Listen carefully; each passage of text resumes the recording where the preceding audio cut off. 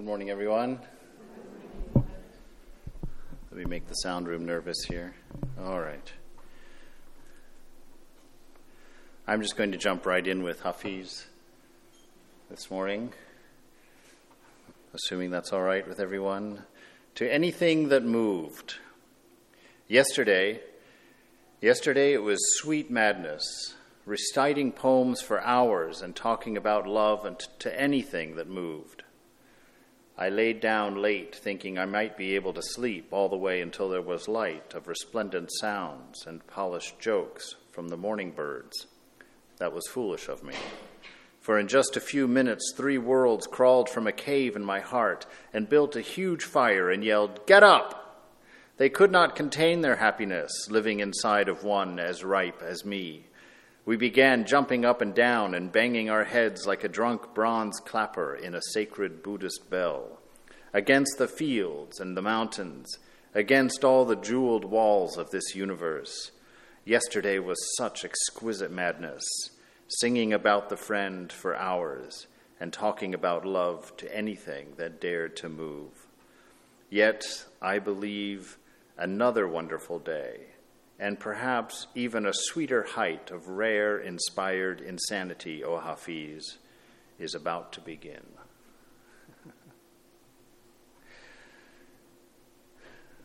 You know, it was this book, this is the very book right here, that I found in Aardvark Books in San Francisco, and it was a poem just like that one that somehow, thankfully, magically, opened up an adventure of spiritual life for me. And it's with that kind of hope, that kind of promise, that kind of carrot, as you will, that God has put in front of us, that we go running after, that we try and find, try and touch for just a moment in this life. Last week we were talking, I think in Vivekachudamani class, or one of the classes, about why bad things happen to good people, or why good things happen to bad people, however you want to look at it. And I thought it was an interesting idea because it's an age-old question, and none of the answers are really satisfying.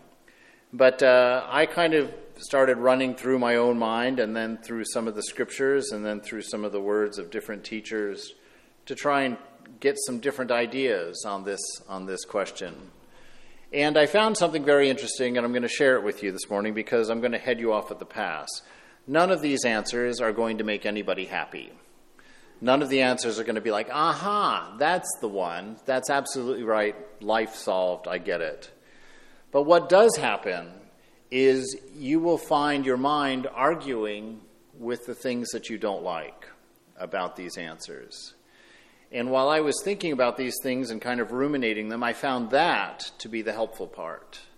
Not so much the answers that are going to be presented to the question this morning, but the lecture this morning is going to happen in your own head.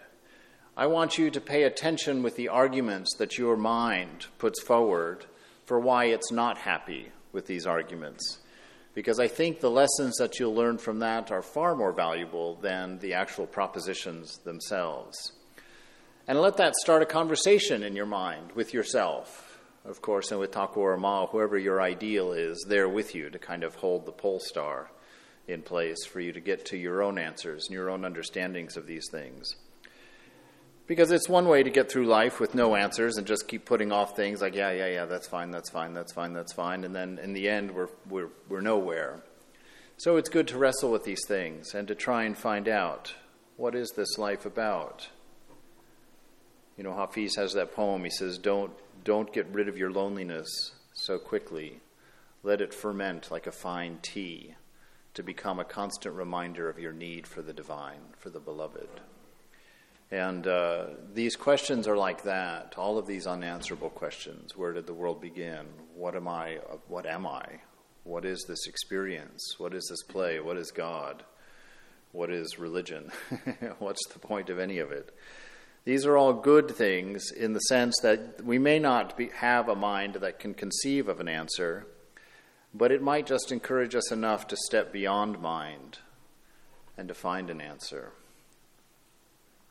So I'm going to present to you, let's see how many there are here, 1, 2, 3, 4 different answers to this question of why bad things happen to good people.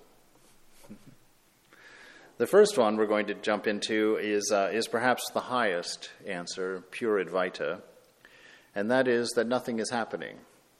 There is no change, so I have no idea what you're talking about. Maharaj, Sri Nisargadatta makes a statement. He says, before anything can come into being, there must be somebody to whom it comes. All appearances and disappearances pre-propose a change against some changeless background. So we hear from Thakur that only the real is, only the unchanging is real. that which does not change. And we've talked about that in the past, that you kind of have to go in and find the watcher within you, that observer, in order to touch what doesn't change, that thing which does not change. We've also talked in the past about this notion of God as being the present, God being the I am, that he is this eternal moment. And that this eternal moment, you've never experienced the end of it, you've never experienced the beginning of it, but it has always been here. It's always been the only place that anything is. And oddly enough, in that slice of the present, nothing moves. Nothing moves, because in the present, there's no passage of time. There is always isness. Now, that's something that you'll have to sit and think about for a while, because it doesn't seem to make any sense. When I was down in North Carolina, I pushed a book on the floor, and only after I did that did I realize that might disturb somebody. But I pushed one of the books on the floor, and we watched it fall, and I said, now how can we say that there is no change in the moment when all of us just sat there and watched this book fall, right? How can we possibly say that? Well, Sri Nisargadatta is sitting with somebody who's wondering the exact same things that we are. And he says, permanency is a mere idea, born of the action of time. Time, again, depends of memory. By permanency, you mean unfailing memory through endless time. You want to eternalize the mind, which is not possible. The questioner, then what is eternal? Maharaj, that which does not change with time. You cannot eternalize a transient thing. Only the changeless is eternal. Questioner, I'm familiar with the general sense of what you're saying. I do not crave for more knowledge. All I want, really, is peace. Maharaj, you can have for the asking all the peace you want. The questioner, well, I'm asking. Maharaj, you must ask with an undivided heart and live an integrated life. How? Detach yourself from all that makes your mind restless. Renounce all that disturbs its peace.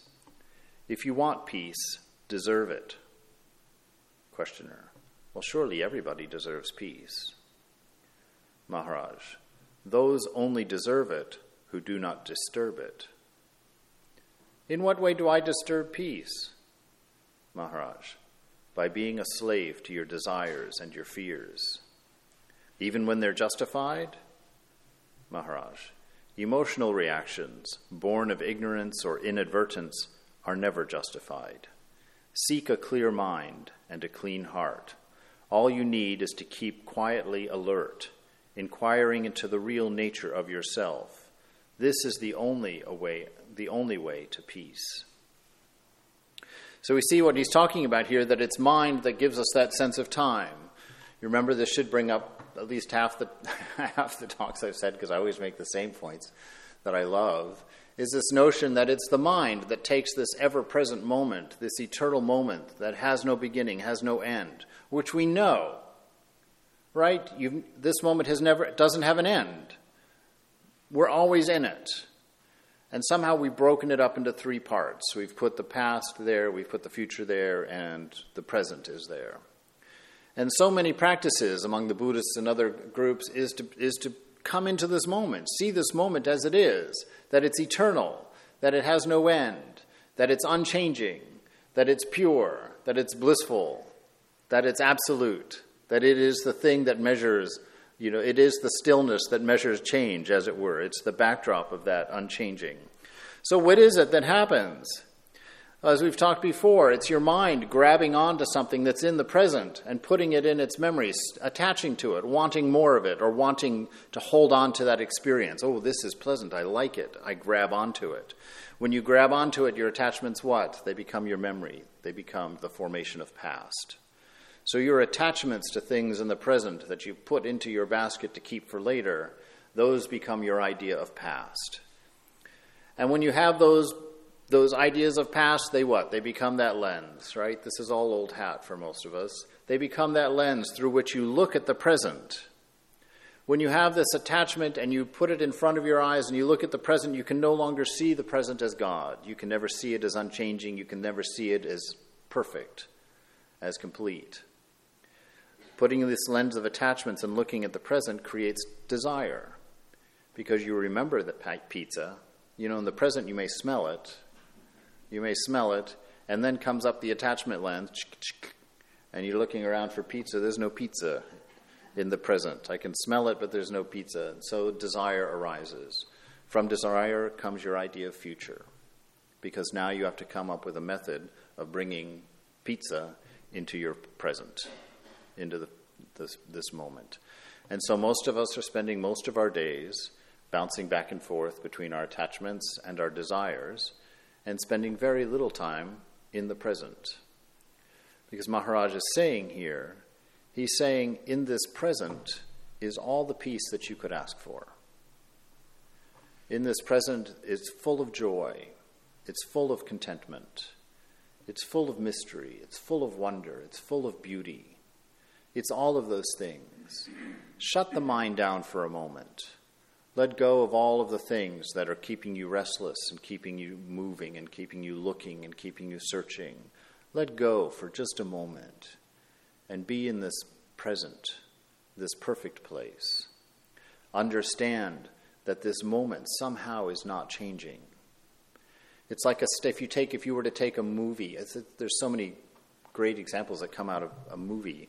But imagine taking a whole reel of a movie and cutting all the frames into individual frames and then stacking them together into one little stack of time there. There you've got the present moment in that stack. Everything, the entire past is accounted for in this present moment. All of its supposed events or imagined occurrences have created this present moment for us. And out of this present moment will come all of the possible futures, based on perhaps decisions that you're making, perhaps things that you're thinking, whatnot. Wherever your ride is going, you're on your way to the future. But in this moment, in this stack of film, everything is contained there. Nothing is moving. Nothing moves. What happens is you put a drop of mind on top, and that mind burns its way through and creates movement. Just like if you were to take that reel and instead of putting it in that stack and calling it the moment, stretch it out in a long run and run it through mind and project it on that eternal, changeless surface. And what happens? A story unfolds. And we've talked about the wonderful nature of a movie is the fact that that movie actually gives you nothing. That's the fun part about a movie. It gives you nothing. Everything in that movie you bring to it.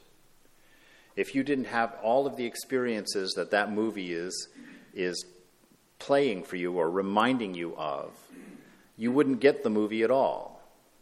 You wouldn't understand it.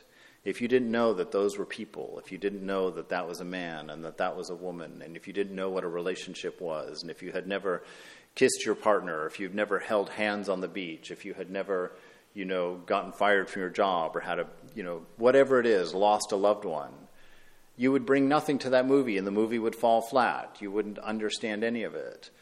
So the movie isn't actually giving anything to you. You are giving everything to the movie. You are filling in all of the story, because actually nothing is changing, right? In the moment, a still picture is being flashed before you, and then the next moment, another still picture is being flashed before you, and then another still picture is being flashed before you. Your mind is bringing the movement. Your mind has a section in it That's called the narrator. That creates story where there is no story. That movie is a collection of still pictures. There's no story there. Your mind will fill in the blanks and create the story. Sri Nisargadatta, many of the sages say the same thing about this life, that it's the exact same thing here. There is no past and there is no future. There's only the eternal moment.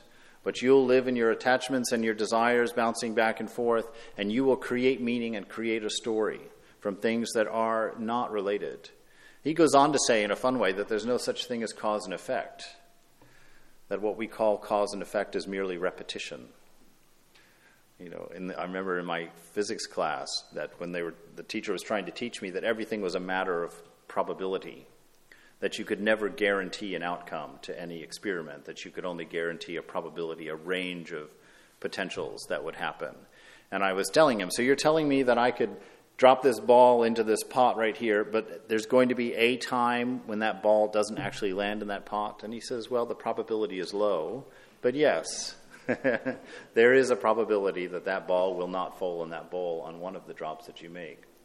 But your mind works in absolutes. Your mind says, that is always going to land in that bowl.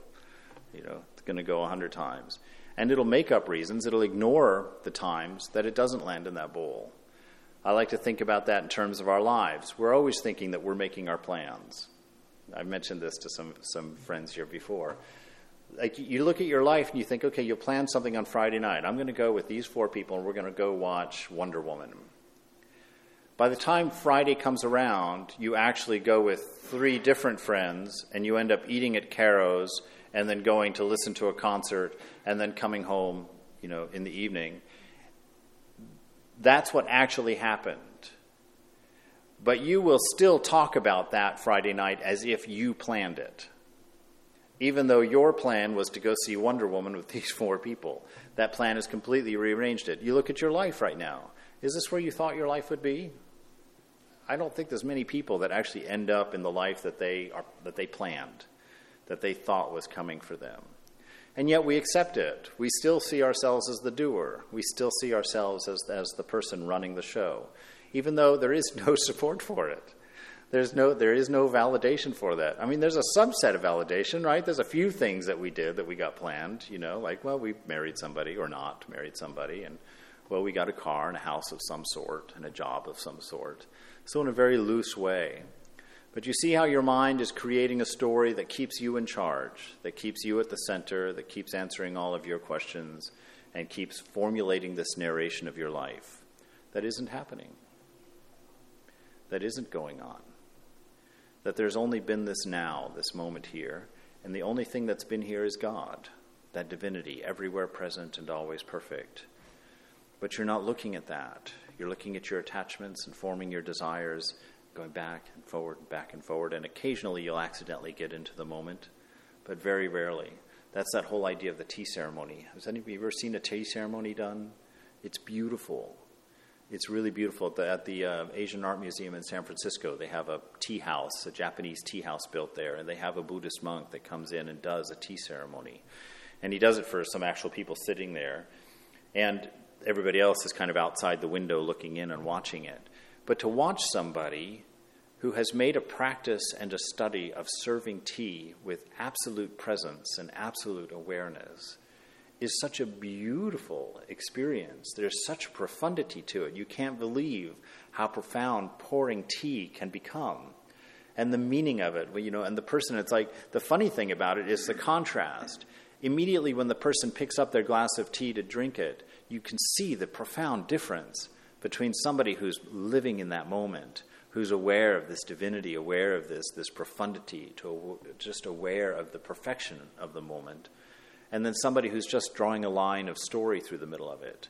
They just grab their key, there's shakiness to it, they sip the tea. There's no way that you can look graceful drinking that tea after having been served it by somebody who's really present there for you.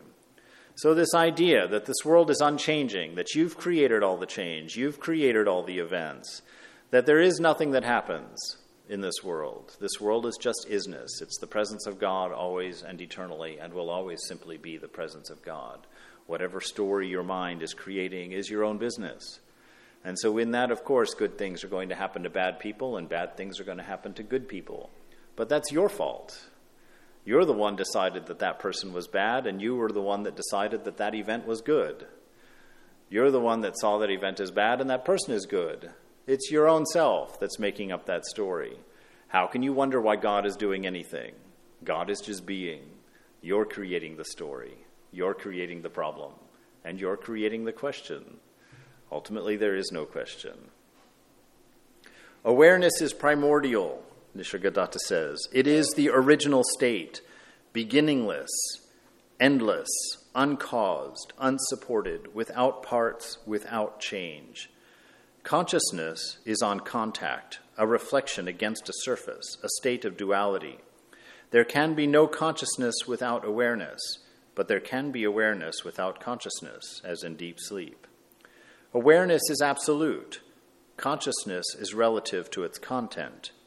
Consciousness is always of something. Consciousness is partial and changeful. Awareness is total, changeless, calm, and silent. And it is the common matrix of every experience. Questioner: how does one go beyond consciousness into awareness? Maharaj: since it is awareness that makes consciousness possible, there is awareness in every state of consciousness. Therefore, the very consciousness of being conscious is already a movement in awareness. Interest in your stream of consciousness takes you to awareness. It is not a new state.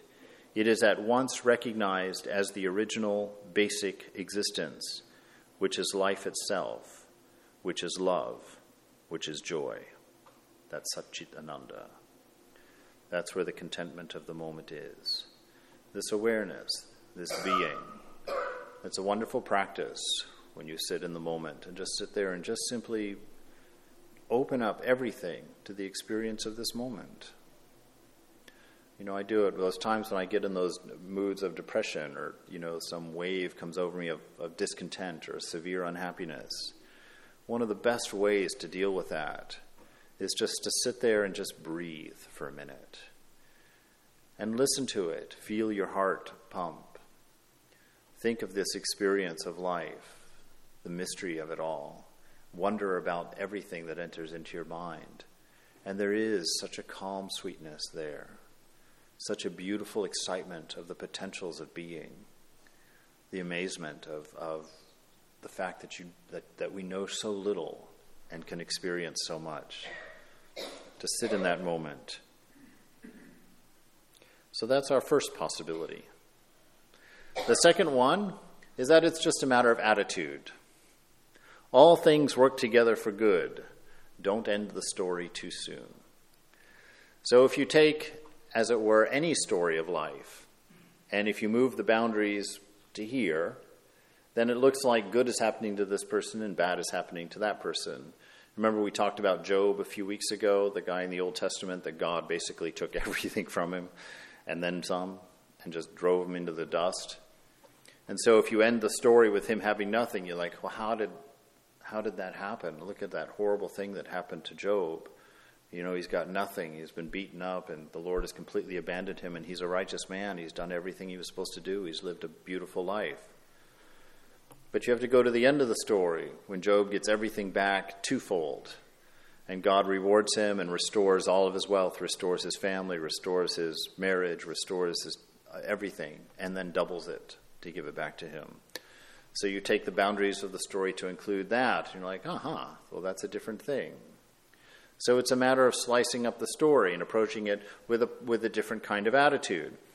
In the Bible, in the book of Romans, which is a letter that Paul wrote to the church in Rome, he says, "And he who searches our hearts knows the mind of the Spirit, because the Spirit intercedes for God's people in accordance with the will of God. And we know that in all things God works for the good of those who love him, who have been called according to his purpose."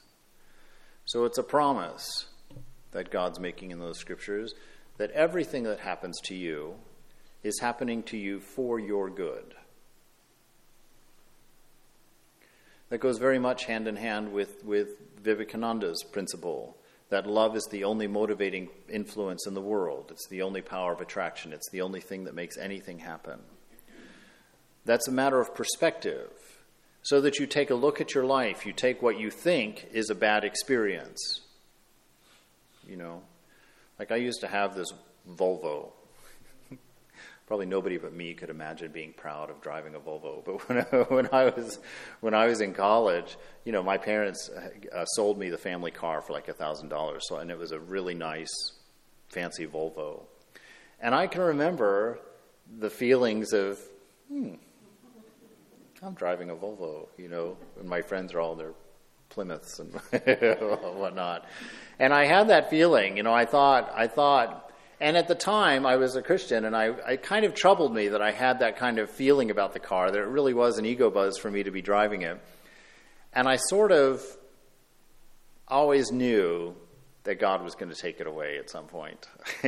And sure enough, I was home for Christmas break, and this is sort of a mystical experience, although I say it more for fun than anything.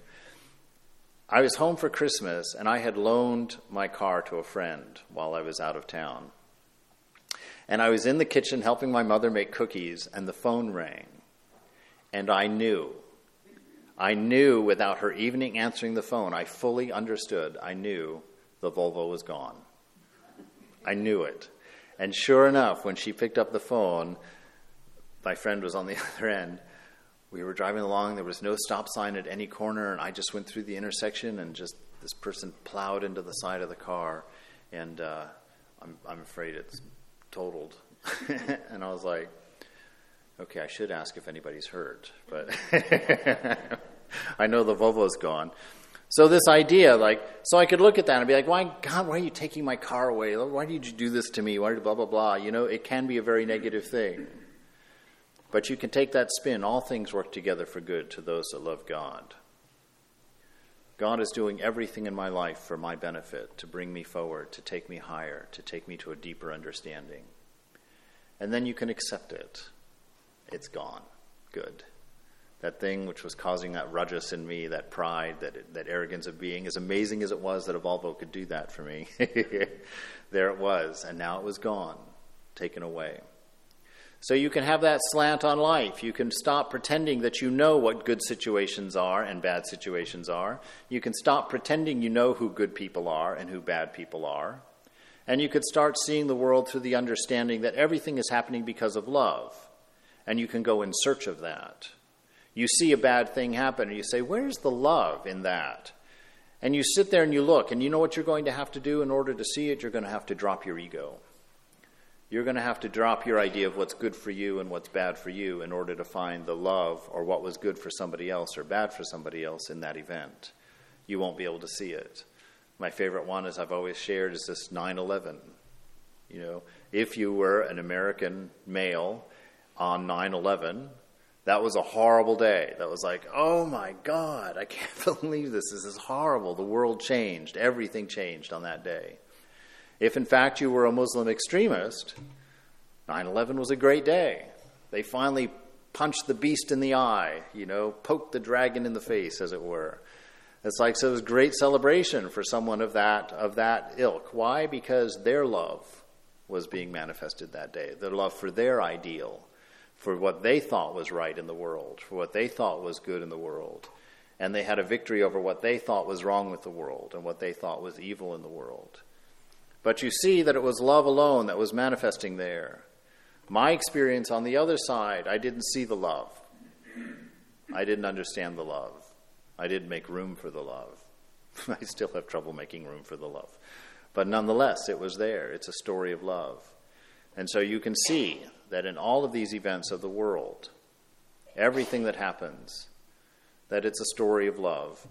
And that if it's happening to you, that it's happening for your benefit some way. Some way. What's the name of that book someone wrote? If life gives you lemons, make lemonade. It's having that kind of spirit, that kind of attitude about the world.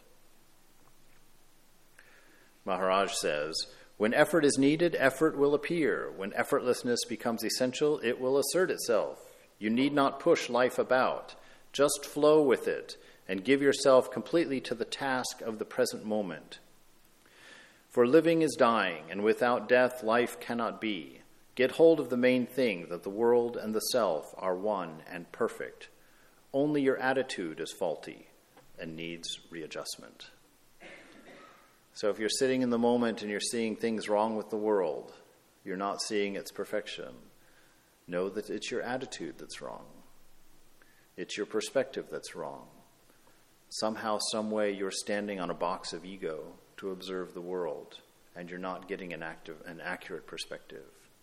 So this is the second possibility, that the whole world is good, that there's never a bad thing that happens, that all things are happening for good as God trains each one of us up and brings us to our enlightenment.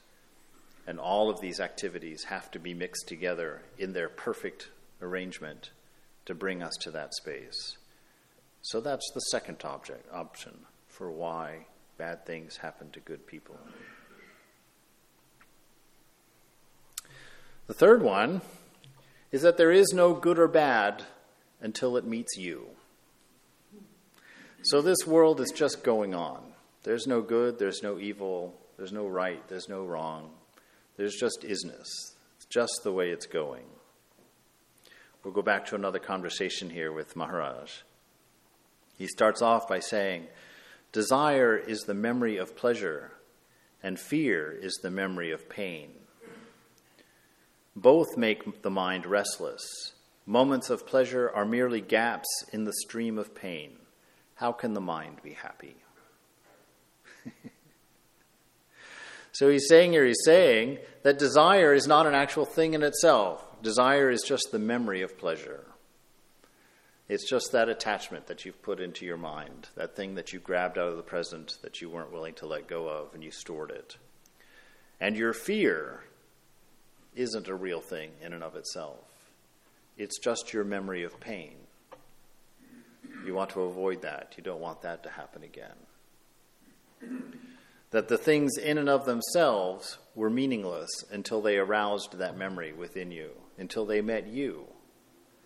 And then you decided whether it was a good thing or whether it was a bad thing.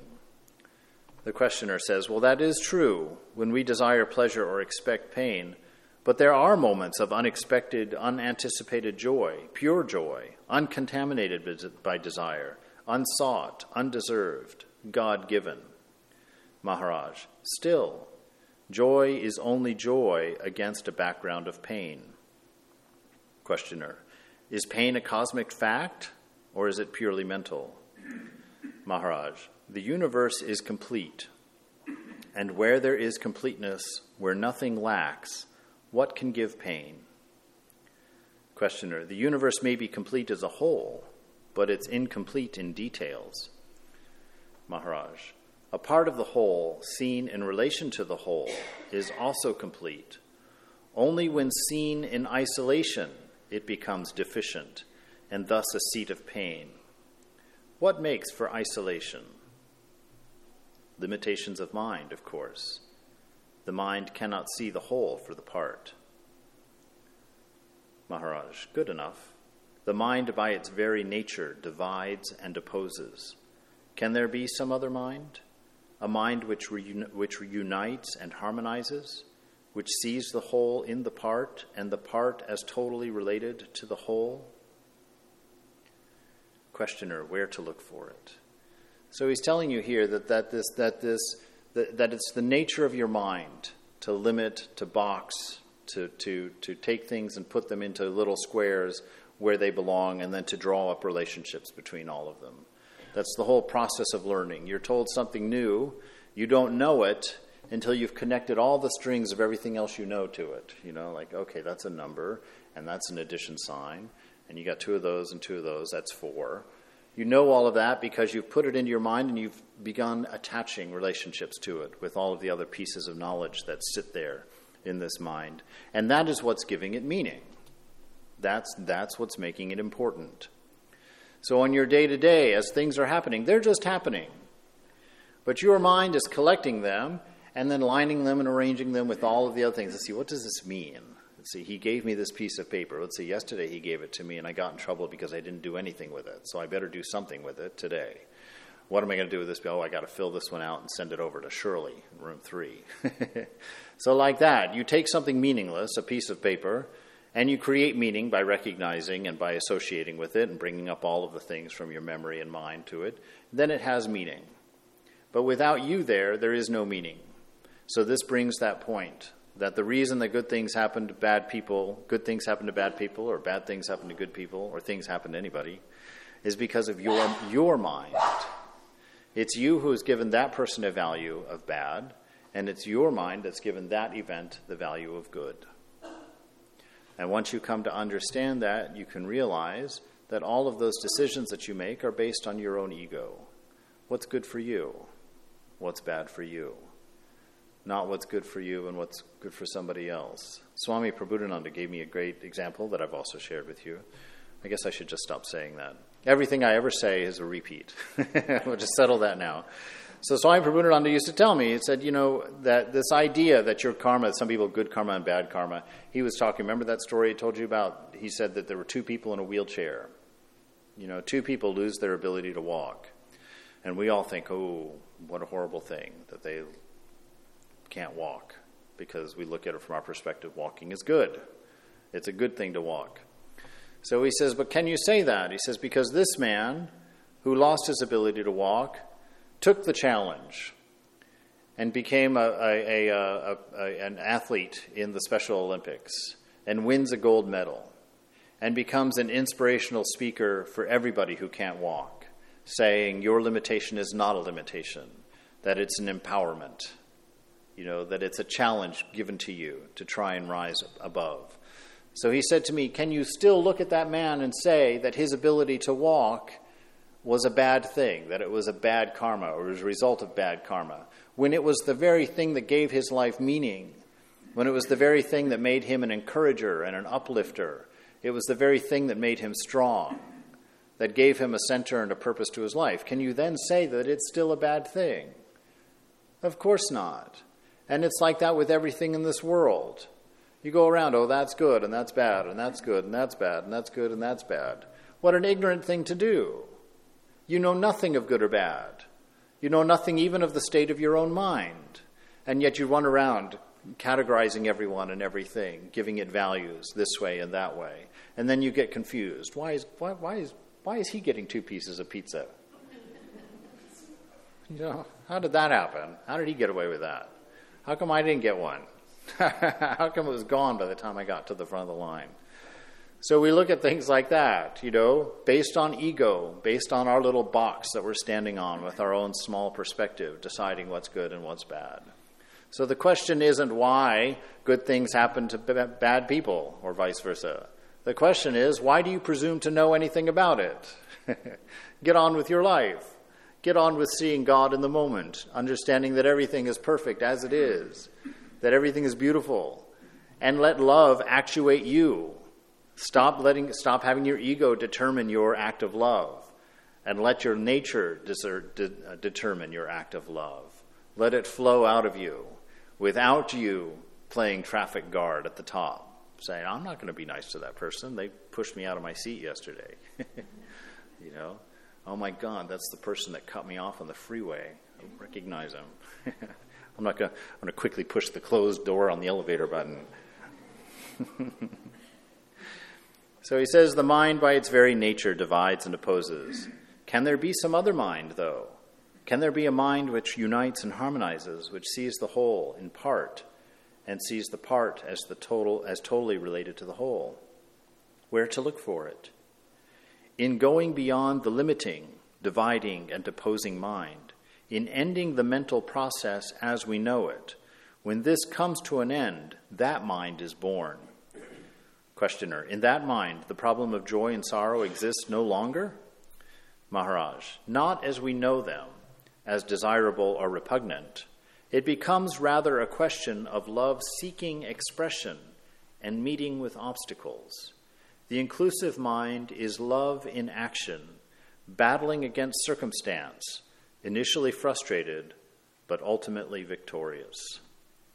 So you see, when we're in the wrong mind, we're seeing things as being desirable or being repugnant. We want, we don't want. We've got that attraction and that aversion going on. He says, when you're in the right mind, when you've stopped thinking from the ego perspective, the mind thinks only in terms of expressing love and finding obstacles to that expression. Obstacles like what? Obstacles like your own body being hungry and wanting that piece of pizza, preventing you from sharing it with the person next to you. So your act of love is being inhibited by your sense of self, the lower sense of self. He's saying annihilate that mind. Give up any idea of yourself and let love flow. And your life will switch from this idea of things that you want and things that you don't want into simply expressing love and finding challenges to that expression to overcome. It changes the whole perspective. Going beyond the limiting, dividing, and opposing mind, ending the mental process as we know it. When this comes to an end, that mind is born. It becomes rather a question of love seeking expression, meeting with obstacles. The inclusive mind is love in action, battling against circumstance, initially frustrated, ultimately victorious. Questioner, between the spirit and the body, is it love that provides the bridge? Maharaj, what else? Mind creates the abyss, the heart crosses it. That's why Vivekananda says, if you have a battle between the heart and the head, go with the heart. Go with the heart. You know, that question, a lot of times, that eternal question comes up when you're going to help somebody. Your initial impetus is to help, to give. Then the mind comes in and is like, they're a drunk. They're just going to spend that on liquor anyway. I'll just keep it myself, you know. Or I'll give it to the March of Dimes tomorrow, which never seems to happen. So it's that notion, you know, when the heart moves you, go with the heart. Don't let the ego block come in and say, I'm going to keep that $1 for me. Or I don't want to let it go. I already gave this month. Whatever it is. Mind creates the abyss. Your mind creates the problem. It's love in the heart that's going to take you across it. Because that's your nature. That's your nature. Not the smallness, the bigness. So that's our third option there, that there is no good or bad until it runs into you. The last one, and actually probably my favorite, life is a dream. It doesn't matter once you wake up, once you're out of it. The master says to Hazra, yes, all one's confusion comes to an end if one only realizes that it is God who manifests himself as the atheist and the believer, the good and the bad, the real and the unreal, that it is he who is present in waking and in sleep, and that he is beyond all of these. There was a farmer to whom an only son was born when he was rather advanced in age. As the child grew up, his parents became very fond of him. One day the farmer was out working in the field when a neighbor told him that his son was dangerously ill, indeed at the point of death. Returning home, he found the boy dead. His wife wept bitterly, but his own eyes remained dry. Sadly, the wife said to her neighbors, "Such a son as this has passed away, and he hasn't even shed a single tear." After a long while, the farmer said to his wife, "Do you know why I'm not crying? Last night I dreamt I had become a king and the father of 7 princes. These princes were beautiful as well as virtuous. They grew in stature and acquired wisdom and knowledge and various perfection in the arts. Suddenly I woke up. Now I have been wondering whether I should weep for those 7 children or for this one boy. To the Gyanis, the waking state is no more real than the dream state. God alone is the doer. Everything happens by his will." So this notion, this world is like a dream. It's unverifiable. You don't know what it is, what its nature is, what's going on with it. You don't know if you're asleep somewhere in a tank with 5 wires hooked up to you, giving you sound, giving you taste, giving you vision. all of those things. They only have to spoof 5 senses to create this whole world for you. How easily done is that? We're getting very close in our own technology of watching that, of seeing that happen, to fool you into thinking something completely different. That this world, the sages say that there is no outside and inside, that all of this is mind. And how can that be? You go and think about a dream, though, how interesting that idea is. It's a fascinating one. You can get a lot of spiritual mileage out of it, contemplating the notion. Because in a dream, everything in that dream, like, if we were dreaming at this moment, say that I'm asleep, and I'm dreaming this, it would all look exactly like this. I would be standing here talking, you'd be sitting there stuck, forced to listen for a whole hour. And I would be here having the time of my life, just chatting away, thinking about these things that are beautiful and lovely and wonderful. But what really is going on? There's only one person sleeping in a bed. There's only me. But even in that instance of me, I'm not that right now. I'm this. I've placed myself as a specific point in my own dream. And I've created a room full of alternative egos in here, in my own dream. And I've given each of you a sense of self so that you'll argue with me and that you'll, maybe chase me out of the room before this is over, or who knows, in this dream. But the fact is, it's one dream.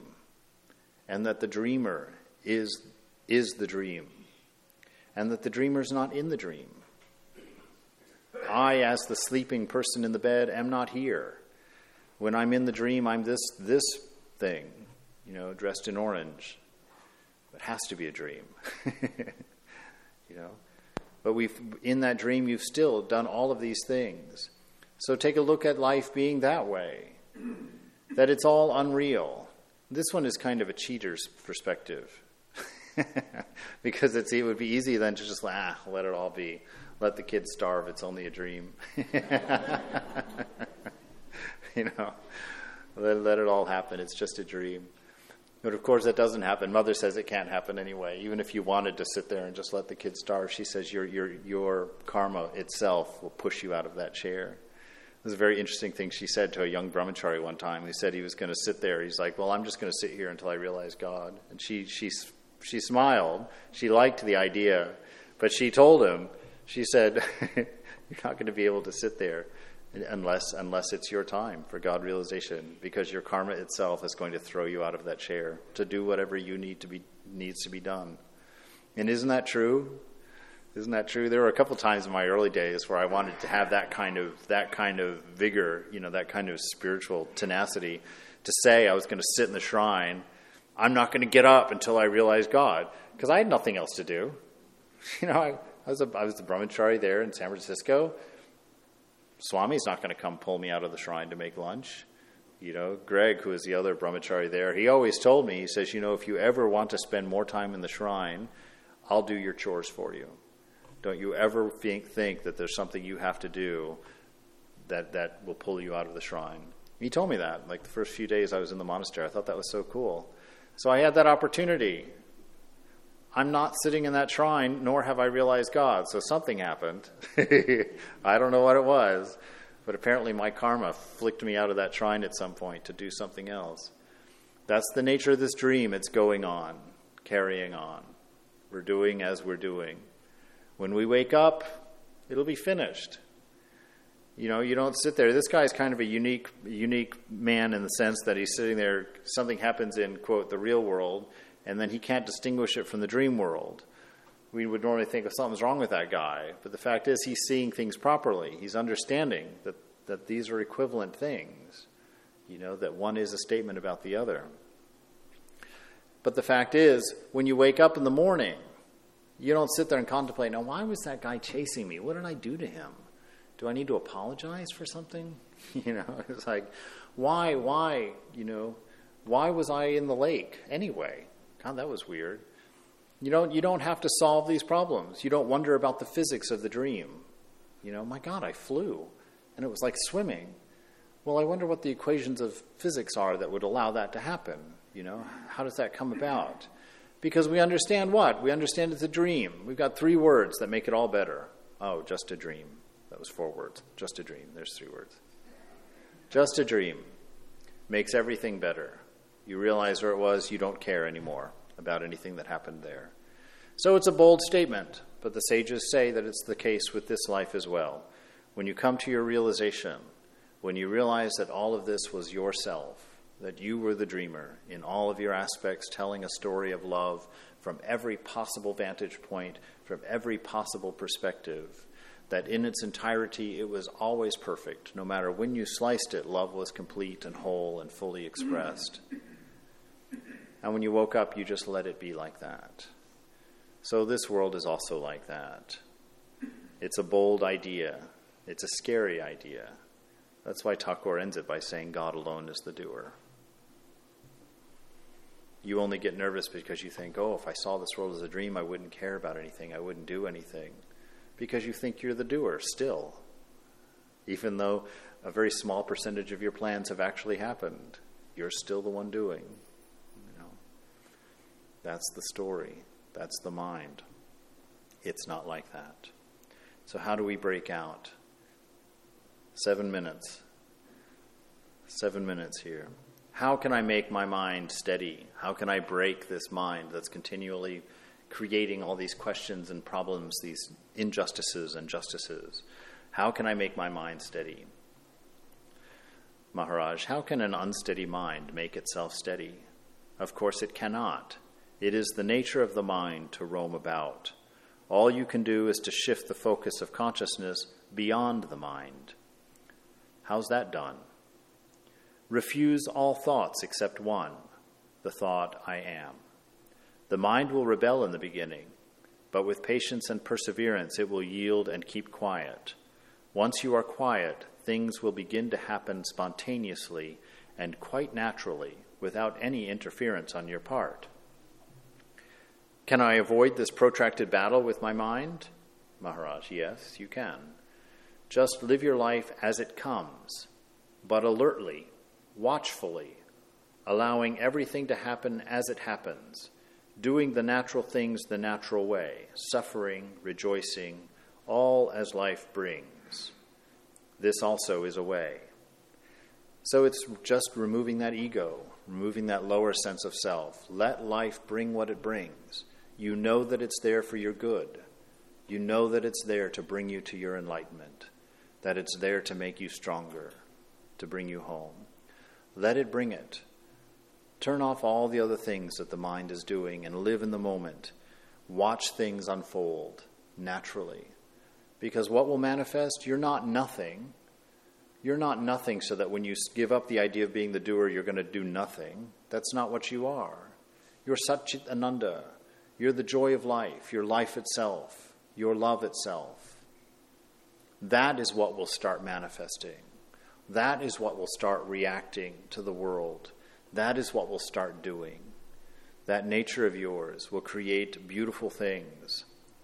So you watch the mind, you watch it avert, not want things, and you begin to understand, it doesn't want that because of that memory. Oh, and it wants that because of that memory. And you begin to understand that the mind is so paper thin, that it's so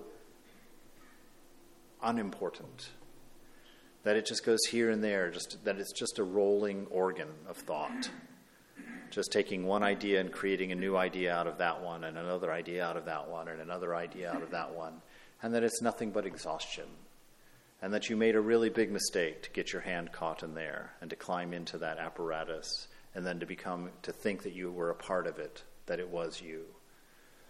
He says, be free of your mind. Look through your mind. Don't live under your mind. Look through your mind at God and understand that it is God alone that you're looking at. And over time, as purity begins to happen, as the mistakes and the wrong perspectives begin to weaken and begin to fall away, you'll begin to recognize the self beyond the mind. You'll be able to see God during the day. You'll recognize him in an act of love. And you'll take encouragement from that. You'll feel a response to your prayer and your meditation. You'll touch that peace, and you'll recognize it because the mind is quiet, because it's no longer deluding you with a narration of story that it's making up as it goes, that it's creating out of nothing. Refuse all thoughts. Well then, can I as well marry and have children, run a business, be happy? Maharaj, sure. You may or may not be happy. Take it in your stride. Questioner, yeah, but I want happiness. Maharaj, true happiness cannot be found in things that change and pass away. Got it? If you don't take anything home today, take that. Know that. Your happiness cannot be provided by things that change and things that pass away. Pleasure and pain alternate inexorably. Happiness comes from the self and can be found in the self only.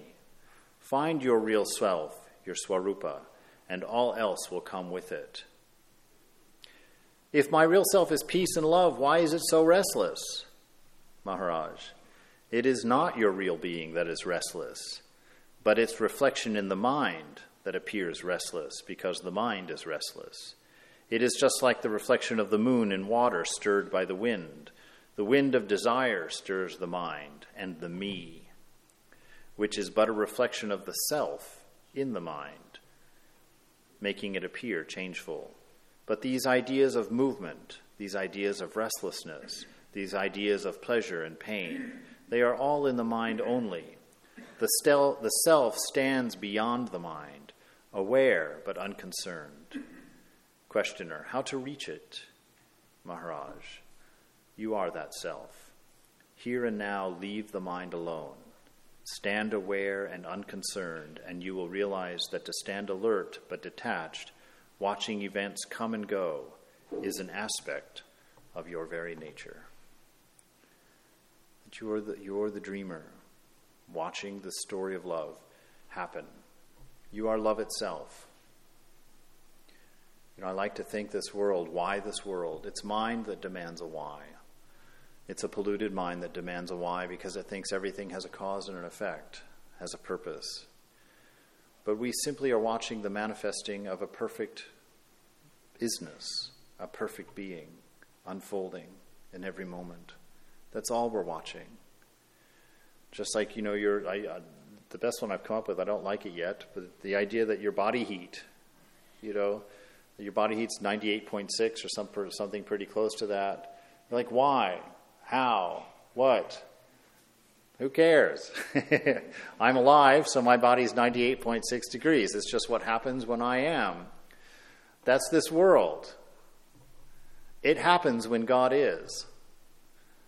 This is what he looks like. There's not a why to it. This is God. This is isness. This is being. This is presence. This is awareness. There's no explanation to it. There's no point to it. There's nothing that has to be accomplished. It's all you. You alone exist in your pure state, unadulterated. There is no good. There is no bad. There are only stories of love flowing through 1,000 different storylines. But every slice in every moment is perfect. Every slice in every moment is pure. Every slice in every moment is good. It exists, perhaps to bring you home. Who knows? Perhaps not even for that. Perhaps that just happens because God is also. So rest in that. Take any one of these 4 explanations for the events of life as you like. Accept them or reject them. But watch the mind. Learn how it's lied to you. Learn how it fools you. Learn the parts of it that are sticky, that drag you in. Begin to avoid them. Look at the things in the day that you're attached to, that you can give wide berth to, so that you don't get stuck. So that you can experience this infinite peace that Maharaj here is saying exists within you and is available to you in its fullness at every moment. That you deserve peace only when you stop obstructing it with attachment and desire. Decide this moment that you're fine, and you're fine. Decide this moment that you're content, and you're content. This moment, choose happiness. You don't have to go query the mind to get permission. Be happy. See God. Don't seek him anymore. That's the message of the Upanishads and our beloved Thakur and Jesus and Buddha. Find your refuge in God and God alone. No one can keep us from carrying God wherever we go. No one can rob his name from our hearts as we try to scale our fears and despair and at last accept happiness.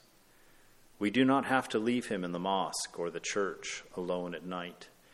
We do not have to be jealous of tales of saints and glorious intoxicated souls who can make outrageous love with the friend. We do not have to be envious of our spirit's ability, which can sometimes touch God in a dream.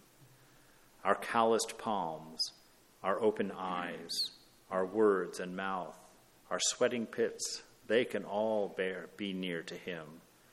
No one anywhere can keep us from carrying the beloved wherever we go. No one can rob his precious name from the rhythm of your heart, from the rhythm of your steps, from the rhythm of your breath.